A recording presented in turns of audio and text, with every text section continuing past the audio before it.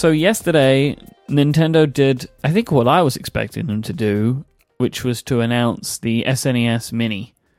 It is this beautiful little box in the continuation of their classics, mini classics line, or whatever they're calling it. There is, I guess, two versions, really. There is the ugly US version of the SNES. And then there is the attractive version that we got in Europe, and I think it was the same in Japan as well. I think it was the same design. It's going to be available for $80 in September, I think. Right? Mm-hmm. Now, I guess talking about availability, it's worth discussing what happened with the NES Mini, which we spoke about at length on the show in the past, which was a ton of supply constraints that Nintendo seemed to have. Supply, kind of in line with basically all Nintendo console products. They always seem to have some supply constraints of some description. But when they were announcing this and kind of doing the press, I think Nintendo went to great lengths to confirm to a bunch of different publications that they're trying to make it better for the SNES Mini. They said to Polygon that they are making significantly more units this time. Whatever what that means, we'll find out. And they're apparently saying now, so they're kind of saying up front, that they are planning to manufacture the SNES Mini up until the end of the year. That is the current plan. That is progress. The whole 3 months of manufacturing. That's all they did last time, right? Like, so it was kind of came out in September up until the end of the year. Yeah. But this, they're leaving the door open where they like kind of will evaluate it, but they're at least kind of saying up front, right? We're going to try and make more of them, and we're making them for 3 months. I was seeing some information that said that apparently Nintendo sold around 2.3 million units of the NES Classic, even with these constraints. And I expect they will sell more of the SNESs. They'll make more, and I reckon they'll probably sell all of the ones that they'll make again. Well, I guess, it makes sense considering all the criticism that Nintendo got. And we're talking here before the Switch. So before Nintendo won back a lot of goodwill from the gaming community and the gaming press, they got a lot of questions about what is going on with the NES Classic, with the NES Mini. And so it makes sense to come right out, this time and we're making more of them, so don't worry. I guess I just want to know what it means significantly more units because there's a part of me that sort of thinks that they like the idea that people are scrambling to find one and that there's this sort of, rush to find one and to sort of make it the hot rare item of the holiday season. So I wonder if maybe it's also part of the strategy to maybe I want to ask Shahid if this ever happens or if it's just like a urban legend, if these companies usually produce these consoles but they send out shipments in smaller quantities to create this sort of higher demand and anticipation. Because it seems so strange to me that Nintendo doesn't have the resources to make more of these and to send a bunch of these consoles to GameStops and Best Buys, around the US and around the world. It just seems strange that they either mismanaged the launch so badly or they underestimated the success of the NES Mini, or if maybe the strategy that they had sort of backfired because, they wanted to make it like a rare item and then more people than they imagined wanted to buy one, and so now they'd be like, well, we're gonna make more of them. But I want to know if it's ever really a strategy to intentionally send fewer units to retailers to increase demand, even virtually to increase demand and to increase anticipation. It's nearly always a case of bad planning. It's almost never a case of cynicism. Here's the issue. If you make too many units, because, you have to commit to a certain volume of production run. You can't just turn these machines on and off willy-nilly. So you have to commit to a certain production run. And then there's the issue of continuing production. Because once you start production, you don't really want to have too many stalls in the pipeline. So what would happen is they would estimate the demand, and then they would create as many as they could afford to create for us to satisfy the demand for initial period. And this usually means that they have to get launch day demand absolutely perfect, and that would give them a gauge as to whether to ramp up or to slow down production. So my guess is they massively underestimated the demand that they would have for this. They thought it would be a curio. I don't think they understand that their customers would love a device like this. And here's the other thing. If you make too many units, you're in trouble. If you make too few units, you're in trouble. It is really a case of forecasting. It's the same in any hardware commodity business. I think if you get the product right, then it's nearly always going to be impossible for you to satisfy day one demand. You're going to have queues, you're going to have completely overbooked pre-orders, and so on. It happens with any high-demand consumer device these days. It's not limited to any one company. And you could cynically say, well, why didn't they just keep the manufacturing run going for a while and delay launch?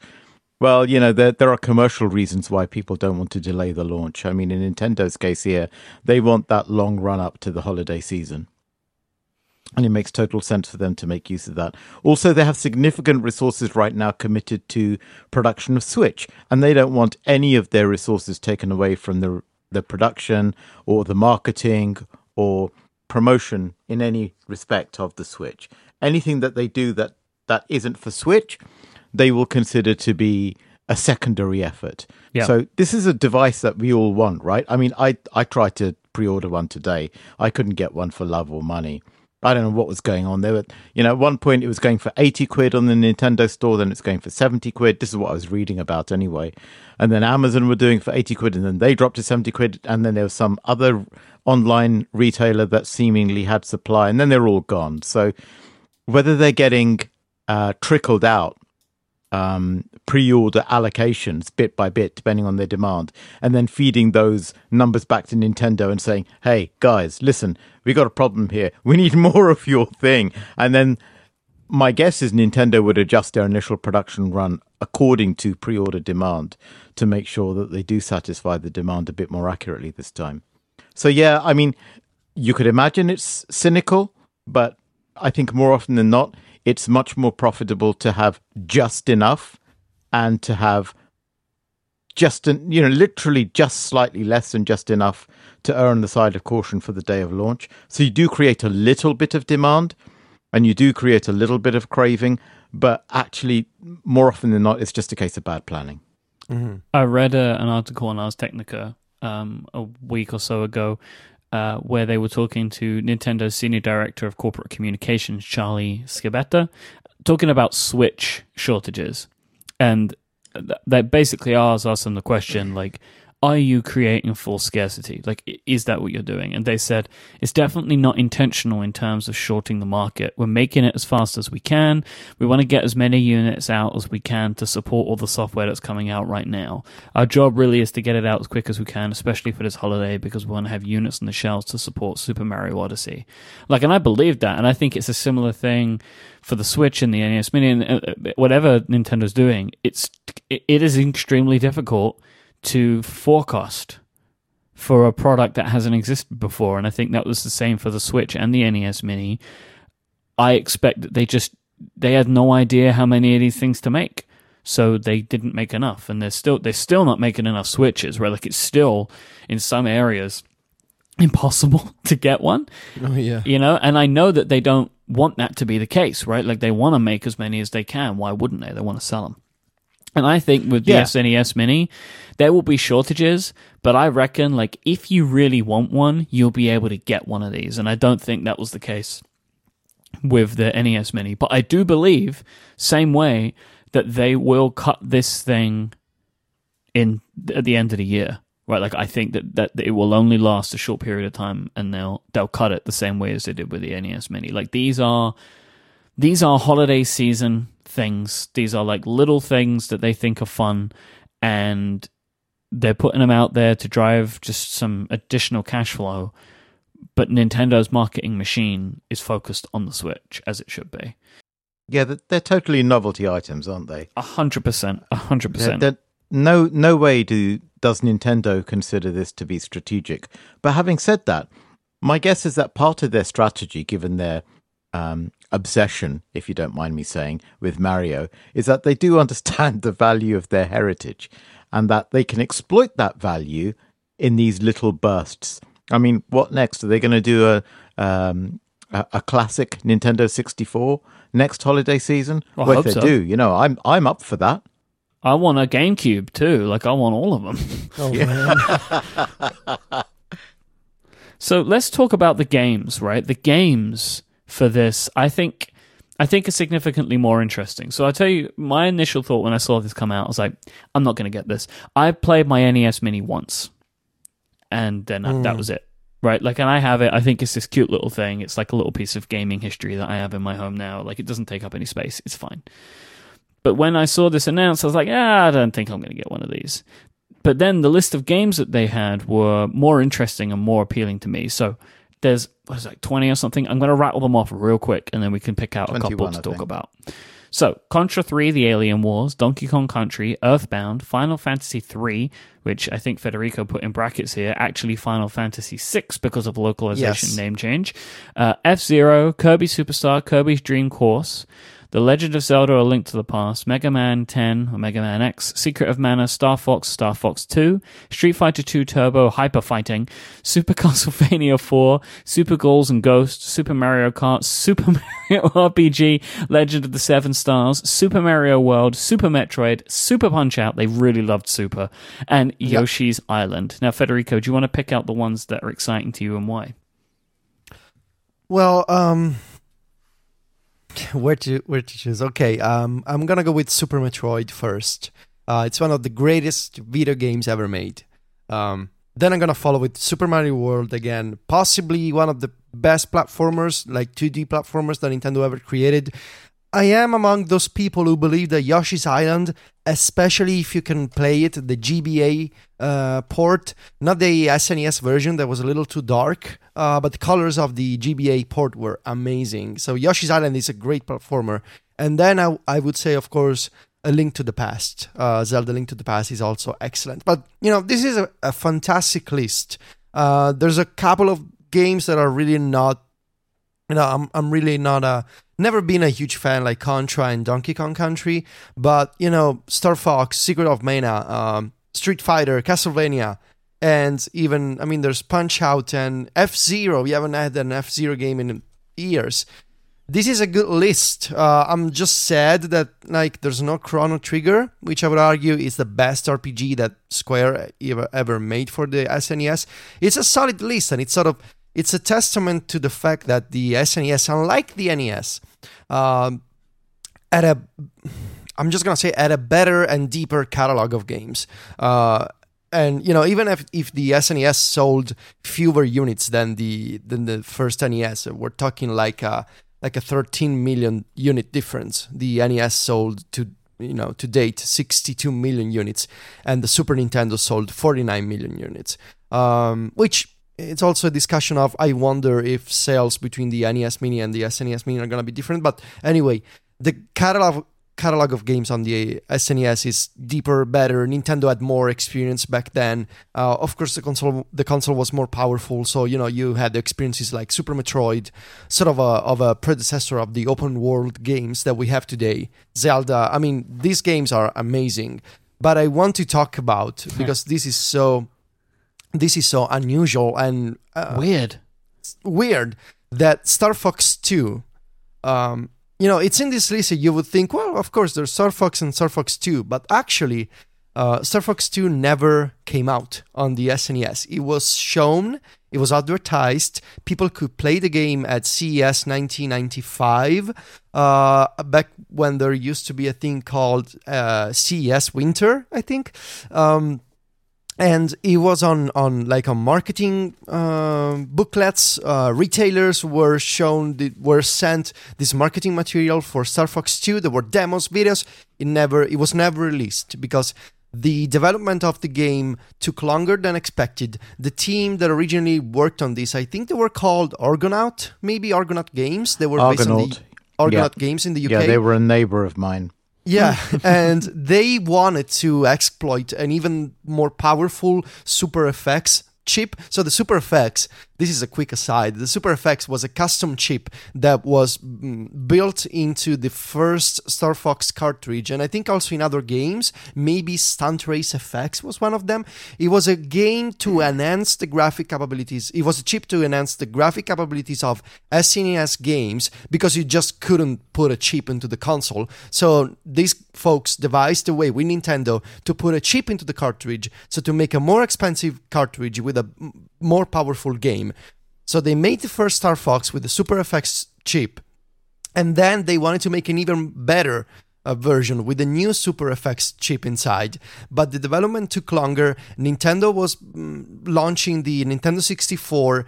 The game was complete but not finalized, and so they just decided to never release the game and to adopt some elements of Star Fox 2, such as the tank, for example, like the Land Rover thing, and bring them to Star Fox 64 on the Nintendo 64. So Star Fox 2 was never actually released. And now, 22 years later, we are getting Star Fox 2, what was supposed to be the SNES game, on the SNES Mini, with a twist that to unlock the game, you need to complete, I think, at least one level of Star Fox 1, and then you can unlock Star Fox 2. This is so odd and awesome at the same time. If you think about it, it is the first party Super Nintendo release since 1996. Super Mario RPG was the last Nintendo published game on the Super Nintendo. So 22 years later, 21 years later, we are getting another Super Nintendo game from Nintendo, which is kind of awesome. I also have never played Super Mario RPG. Oh. So I'm going to play that. I have to say, like, for me, I am a big fan of Donkey Kong Country, so I'm going to play that. Me too. I actually used Donkey Kong Country to illustrate how to get a game right to the team I was leading at the time. They didn't like me for it, you know. I said, but just look at the way they do this, just look at the way they do that. It was beautiful, utterly stunning. The graphics were leagues ahead of anything available on Super Nintendo at the time. Rare were the first company to start using, I believe it was Silicon Graphics machines to create graphics for the Super Nintendo, and it really showed. It was, for me, one of the best platform games ever made. Yeah, as I said, this is a solid list. Final Fantasy VI is considered by many the best Final Fantasy with the best story, and most of these games, whether they have been ported to the Game Boy Advance or the Virtual Console, or maybe you've played these games with an emulator, these are not necessarily new games. They are popular games, but it's great to see Nintendo doing the SNES Mini, because now you have a legal and hopefully great from a technical standpoint way of playing again these original games for the Super Nintendo. I'm just so happy to see Super Metroid. It feels like this is also the year of Metroid, besides the year of the iPad, of course. But that's another podcast. Does that make it the year of Teachy as well? Some people say so. I like to think it's the year of the iPad and Metroid. I think it's a solid collection of games. There's maybe a couple of them that I would have wanted to see, especially Chrono Trigger. It just feels odd that Chrono Trigger is not in this list. I'm surprised not to see Secret of Mana on there as well. There's Secret of Mana. Is it? Yeah, it's in there. It's in there. That's why it's so strange. Oh there's my Secret God. of Mana, but there's no Chrono Trigger, which is so strange. I don't know. I guess the other thing, I don't know if you guys picked up on this, but the thing that made me really happy is apparently the controllers have a 5-foot cable this time. Yes, it's longer. And not some dinky short 2 foot. 5 foot is still not long enough, though, I don't think. Right? Like, okay, it's longer, but I still don't think it's long enough. Yeah. Like, but, It could be really bad. You could be in the US and therefore have that really ugly version of the mini SNES sitting in the middle of your living room. I know. We're going to get a lot of hate for this, but I think that this is an unequivocal fact that the the PAL version of the SNES is way better looking. Like the Famicom, which is the Japanese version, and the SNES, the European version, is the true Super Nintendo. Yeah. The American version is the ugly Americanized take that for some reason existed, and now Nintendo had a chance to make it right. But no, 20 years later, they're still trolling Americans with that design. They gotta do it though, right? Like, you know, you've got to be, because the whole point of this is buying your SNES, right? Like, something that you remember. Yep, I wouldn't have bought this if they just had the North American NES. No way, I wouldn't have bought this. No way. But I want to talk real quick about the Virtual Console. Because it's a whole bag of sadness. I don't think they're going to do it. Yeah. I think the Virtual Console is dead. I think this is part one of the two-part strategy for Virtual Console. I think now you will buy these boxes that have the games in them, and you'll also get some free old games with the subscription service that comes with the Switch. I think that's going to be it. And the Virtual Console may get stuff that they can't make a little box for, so GameCube and Wii, for example. But anything past that point, like NES games, SNES games, and N64 games, I think that we're going to get these little boxes that we play these on, and that will be it. Which is, I think, is fine. I mean, I don't know how many more times I need to keep buying these games. Having these little boxes that I can just plug into a TV and play, like, works for me, I think. But I find it less and less likely, the more that they do this sort of stuff, that there's going to be a Virtual Console on the Switch that looks like the Virtual Console we've had in the past. See, I think your idea makes sense, and they're probably gonna do that, but it doesn't work for me, and I'd be really sad if that happens, because the whole point of the Switch is I also want to have the Virtual Console, and I want to be able to take those games with me, and because they are 2D games, the battery is probably gonna last a bunch of hours more, and, you know, I mean, I'm gonna keep buying those games, because now I have a better console. I don't have a Wii U, I don't have a 3DS, I have a Switch, and it's perfect to, you know, I want to play Metroid, I want to play Street Fighter or some old Mario game, now I can take it with me anywhere. So, I think you're right. I think this is probably like the easiest solution for Nintendo, and they're gonna highlight, you know, those free games that you get with the subscription for the online service, but I'm really sad about it, and it just seems like a wasted opportunity to... You know, again, I'm one of those people that thinks, just let me pay monthly and give me full access to the whole catalog of the Virtual Console. Like, I'm going to give you $10 for Virtual Console Netflix. Instead, I have to buy a little thing every year, and I'm not sure if I'm going to be able to find it. And then I got to plug it into my TV, and it's got a short cable, and, supply is always short. And not all the games that I want are going to be into the tiny console because it doesn't have an online service. So I am restricted to 20-something games. I'm sad. You're probably right. I wish things were different with the Virtual Console and then Nintendo had an actual strategy and plan. But yeah, whatever. I think they have one. You just don't know it. But I think that the majority of what you're going to see is these two things. Like, it will be to prop up the online service and to sell these little boxes at Christmas. And they may add more, and I really think that, if they're going to do any Virtual Console, it really makes sense to do stuff that we've never been able to do before, like Wii games or GameCube games. Like, why not do that rather than just keep bringing Super Mario Brothers to every platform they've ever made? So, we'll see. But that's where I think, that's where I was going to put mine on the table right now. I think that's what Virtual Console 2017 and beyond looks like. I got a question for Shahid. Okay. Here's what I want to know.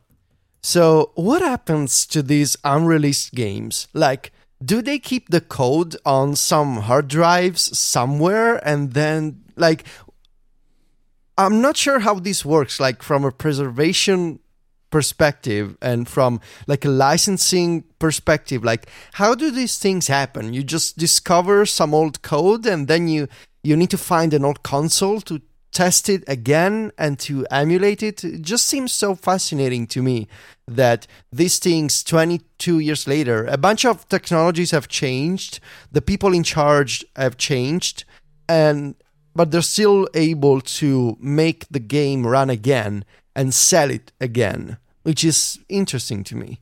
I'm glad you asked. It's a profound achievement, I have to say, for all of the reasons that you list.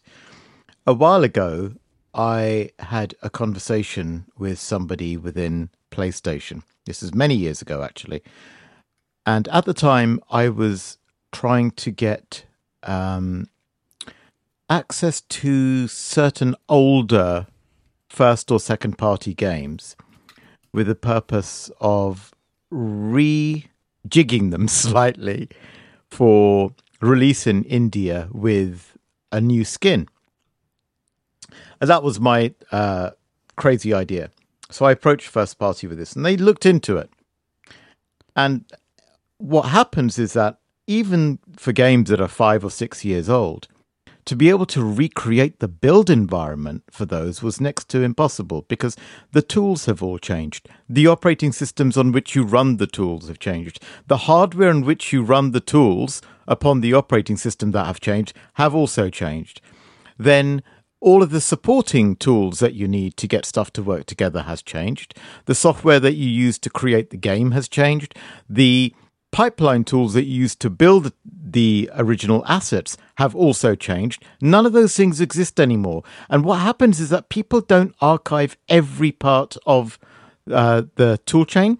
And it's also impossible to archive every version of a development machine. So when you try to preserve the original game, it's not just about preserving the code, right? If you want to recreate it or change it or to adapt it to a new format or make it work in some kind of virtual machine, you need to preserve the entire software and hardware environment that was used to create that game.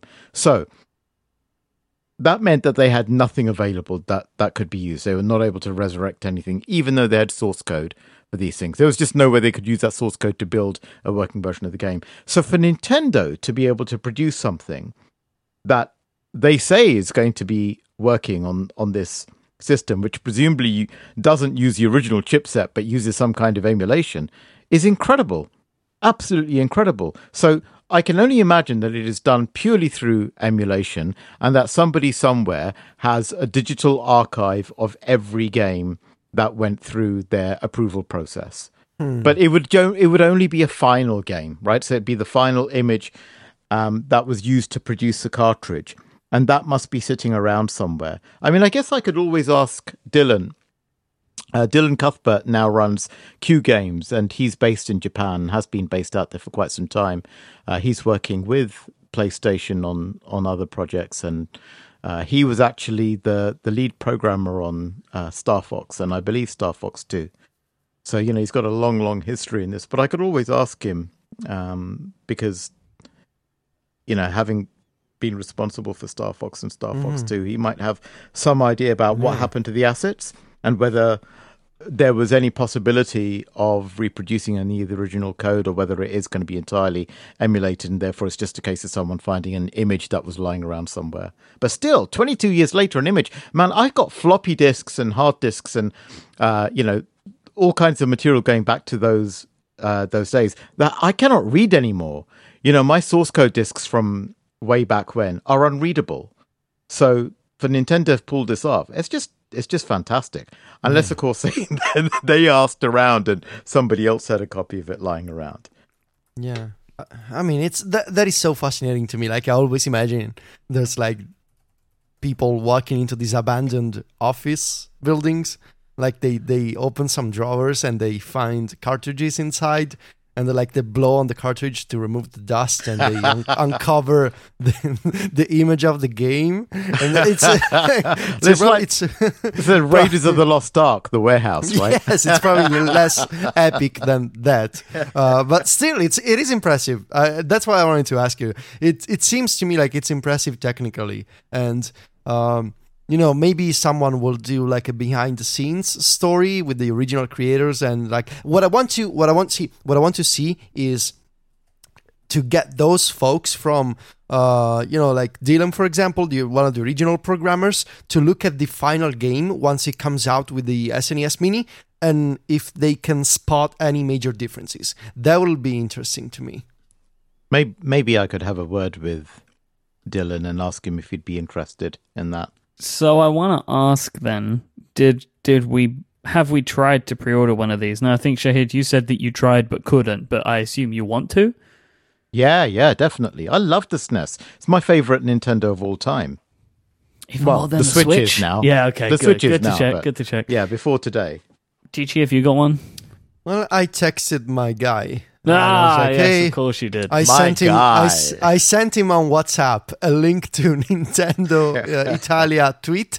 I was like, "Hey, this was just announced. When you see it in your system, can you hold a copy for me?" And it's like, "Yeah, sure. As soon as it becomes available for retail, I'll text you and I'll get you a unit." Of course It's you like, did. okay. Of course you did. I was able to get a pre-order on Amazon. No! So I have one coming. After I was like, I'm not going to get it. And then I saw the link go up and I was like, okay, I'll Like, get it. yeah. So I have a pre-order in. SNES, man. It was my console. That was what got me into video Yep. games, and Yep. so I think I need it even just for the nostalgia, just for holding it at home. That will be it for me. I'll be happy with that. All right, let me take a moment to thank Casper for supporting this week's show. Casper is the company focused on sleep that make the premium perfect mattress that they sell online for a fraction of what it will cost in store. Casper's award-winning mattresses are developed in-house. They have a sleek design and delivered in an impossibly small box. Casper now also as well offer an adaptive pillow and soft, breathable sheets, so your entire bedroom can be covered in Casper materials if you would like. Casper's in-house team of engineers spent thousands of hours developing their mattress. It's obsessively engineered at a shockingly fair price, and this is why they have over 30,000 online reviews of an average of 4.8 stars. People love their Casper mattresses. The San Francisco research and development team have developed a proprietary foam that relieves pressure and increases airflow. They combined it with a springy comfort layer to contour to your body and keep you cool. This means that Casper mattresses have just the right sink and just the right bounce. Casper makes quality mattresses at great prices, and they are designed and developed in America. They have cut the hassles and costs of dealing with showrooms and are passing those savings directly to you. One of the hassles that they've gotten rid of is having to make that decision in a couple of minutes when you're in a mattress showroom or a bed showroom if it's the mattress that you want to sleep on or you want to take home, because they will deliver a mattress to you for free and give you a 100-night home trial, so you can decide if it's the mattress that you want to then keep in your home and spend maybe a third of your life on. If you don't like it, it's completely risk-free. You can do free returns as well. This is in the US, Canada, and the UK. With Casper, you actually get to sleep on the mattress before you make your decision. And if you don't love it, they'll pick it up and you'll get a refund of everything. You can get $50 towards any mattress purchase by going to casper.com/remaster and using the code REMASTER at checkout. Terms and conditions apply. Thank you so much to Casper for their support of this show and Relay FM. So I wanted to talk about a couple of games with you guys. One of them is Horizon Zero Dawn. So I never played it. I know, no spoilers, all right? No spoilers, Okay. because I'm like super early into the game. But I've had it on my list forever, and the only reason I haven't played this game is it came out in Europe like 3 days before the Switch. So I didn't get it because my life was then consumed with Switch games. And I've been having it on my mind for ages, and I finally downloaded it, and I started playing it. And I'm a few hours in, maybe like 6 or 7 hours in. It's really great. It's beautiful. The game is absolutely stunning. I don't have a PS4 Pro, but it looks just fantastic on my PS4. One thing that surprised me immediately, I found it kind of funny, was picking up the PlayStation controller and feeling just how weird it felt. Now I've been playing with the Joy-Con for so long, because the Joy-Con really is just a mini version of a game controller, right? Like everything's smaller. One of the things that I immediately noticed was how much bigger the analog sticks are on the PS4 controller. What are they called? They're still called DualShocks. Yeah. Yeah. Yeah. I can't remember if It's a they DS4. changed that name or not. But yeah, like DualShock 4. DualShock 4, that's what we're going for. Like, the analog sticks now, like, compared to the Joy-Con, they're much bigger and much higher, and it felt really weird to hold the controller. It was kind of funny. But once I got used to that, like, I have really been enjoying the game. The thing that I am most excited about with this game is the story. The story is really intriguing. Like everything that's set up, the world that they're creating, and kind of as you start to play more and more, you get the story unfolds. And the thing that I find really interesting about it compared to a lot of games of its type is you know things. You can tell things that are going to happen, or you can have a good idea of what's going on in a way that your character doesn't. It's like you know more things than your character knows based on just general context of the world that you live in. So I don't want to say more than that, but that's something that I found really interesting. And the main thing that is pulling me back into this game and is making me want to play it is because I keep thinking about the story, because I'm interested to see where the story progresses. And this brings me to my beginning of my contrasts to Zelda. Because these games are relatively similar in that way, right? They're these big open world games where you can go and do things in whatever order you want to do, and there's a storyline and there's side quests, and it's that kind of type of game. It's a big game like that. So like kind of RPG-y but more action-y, right? Like how a Breath of the Wild has been. So the first contrast is that I didn't care about the story of Zelda. Like the story wasn't there to intrigue me. The story was there to just take me from place to place. Like I didn't really feel drawn in by the story of Zelda, whilst I am with Horizon Zero Dawn. But there are things gameplay-wise, so like the gameplay I don't find as enjoyable. So like you can't climb anything, right? Which feels weird. Like I come up against these hills and I have to run up them or jump and hopefully try and traverse them by jumping, but you can only like climb and grab on things that are painted yellow, right? Like it hasn't got that go anywhere, do anything that I'm used to in Zelda. It's more traditional, right? In what you can climb. You can climb what the game will let you climb, right? Which is how these games tend to be made. It's how they've always been made, mostly. Yeah. But then you've got something like Zelda where it's just like, climb it. And that was really jarring to me, because it's weird because obviously Horizon Zero Dawn is so advanced, but it felt primitive in places because of that. And it's a really weird feeling. It's what happens when a developer breaks the usual conventions and allows players freedom that they've never had before. Suddenly everything else just feels, well, dated. Yeah, and it does. It feels like I'm playing a really good-looking, like, beautiful game, but it feels older in a way now because the mechanics are so different. Horizon Zero Dawn, compared to Zelda, it requires a lot more stealth, and I find the action, so like the fighting, a little bit repetitive in places, but I've paid attention to some reviews and stuff of this game, and apparently at the stage of where I am, that is normal. There is like a stage relatively early on in the game where it can get a little bit repetitive before you start unlocking some cool abilities and weapons and stuff like that. So I'm willing to just ride this out. But the stealth part of it, if you pay attention to the stealth, you can vary things quite a lot.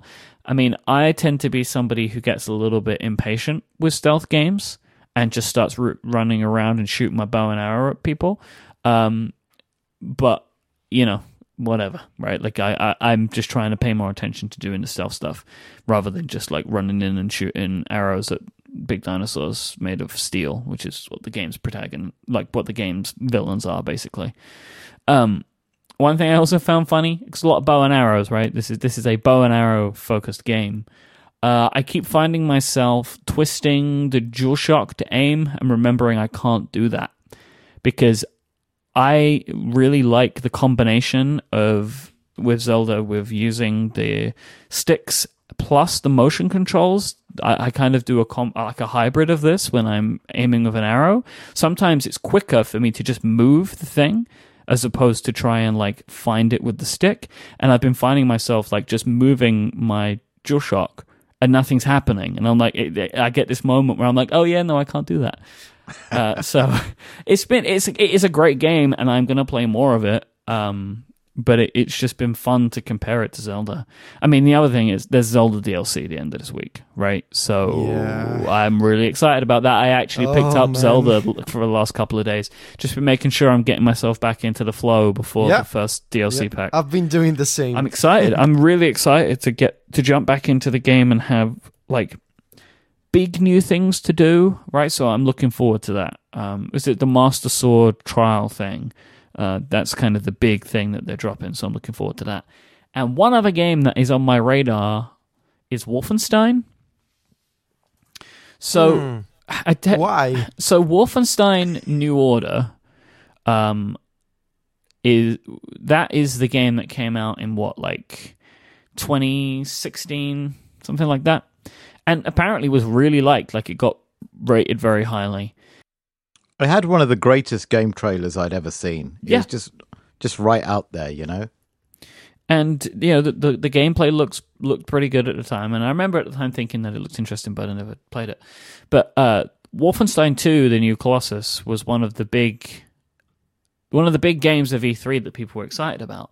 So it seems like since E3, a lot of the video game journalists that I follow online have started playing Wolfenstein, either for the first time or replaying it. So I'm seeing a lot of renewed buzz about this game, and I didn't pick it up at the time, so I'm thinking maybe to jump into Wolfenstein at some point as well. It's in my Todoist as a game to download, maybe once I've played a bit more of the Zelda DLC. But yeah, it's just been funny that like this game, which is old now, has been getting like a renewed life. New Order actually came out in 2014. Wow. Oh, wow. So, but yeah, people have been jumping in and playing it, and a lot of the people that hadn't played it before are I'm seeing people like extol the virtues, like they really, really are enjoying the game. So I think I'm gonna go for it, especially if New Colossus, the second one, which is out in October, is gonna be really good, right? Like if that is really good, then it apparently helps to have played the first game. So I'm thinking about it. I'm thinking about jumping in. Did you play Doom at all, the 2016 version? Did not.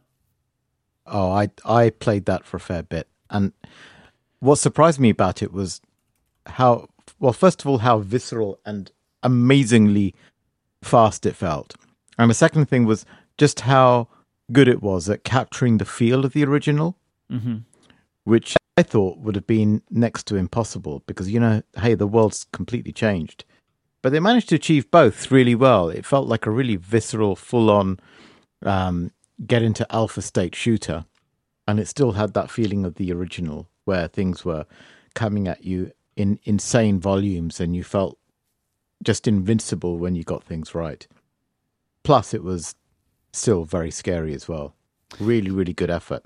Yeah, you see, the scary is why I'm not so sure of. I don't like it. I don't like scary games. Also, I gotta say, man, I'm really being drawn towards PC gaming again. Again? PlayerUnknown Battlegrounds. I really want to play this game. So, like, I either buy a PC or I wait and get an Xbox and play it on Xbox. But, like, I watch, like, one of my favorite things on the internet right now is a Polygon live streaming series called Awful Squad. And it's basically a group of Polygon journalists playing PlayerUnknown Battlegrounds. And everyone that I know that plays this game just says it's absolutely incredible. So I'm being drawn towards this as well. So like, there's just this thing that keeps rattling around in my brain of like, shall I just buy one of these Corsair dealios and go for it? I don't know. I really don't know. And I know that every person in the audience that is a PC gamer is immediately opening Twitter to tell me why I should do this or why I shouldn't buy a Corsair but should build my own. But I'm not sure yet. I keep feeling a pull towards it, but I'm trying to resist because it will be coming to PS4 though, right? Maybe eventually. There isn't any time frame on it. Like, I heard it's the end of this year. I could be wrong, but I mean, is it still in early access on Steam? Yeah. So my guess is that because the consoles don't really, I mean, well, Xbox kind of has one done on a game-by-game basis, but my guess is the customers are going to prefer the fully realized version, and for that reason, I guess it will come to both towards the end of the year. So as long as you can wait until the end of the year, then again, you'll probably be playing your Nintendo Classic Super Nintendo whatever mini by That'll be taking up all my time, yeah. Who needs Mario? I'll just get the SNES. I've got a game of the week as well. I haven't actually started playing it yet, but that's because I've been insanely back-to-back and will not have any time until Friday. And on Friday, I will go into a full-on alpha mode frenzy with a game by one of my favorite developers in the history of video games. The developer, of course, is my beloved Housemarque, and the game is Nex Machina, which is inspired by Robotron. Indeed, they worked with Eugene Jarvis in collaboration to create this next generation of the original classic Robotron game. It's been reviewed incredibly well. I think Destructoid gave it a 9.5. But that doesn't surprise me. There is no company on the face of the earth, as far as I can tell, that does revivals of old school shooters with as many voxels and as much glow and crazy effects as Housemarque do. Technically, they are absolutely astounding. They're probably unparalleled in terms of getting the most out of PlayStation hardware, certainly. They just chuck every pixel it's possible to chuck on the screen and light it beautifully.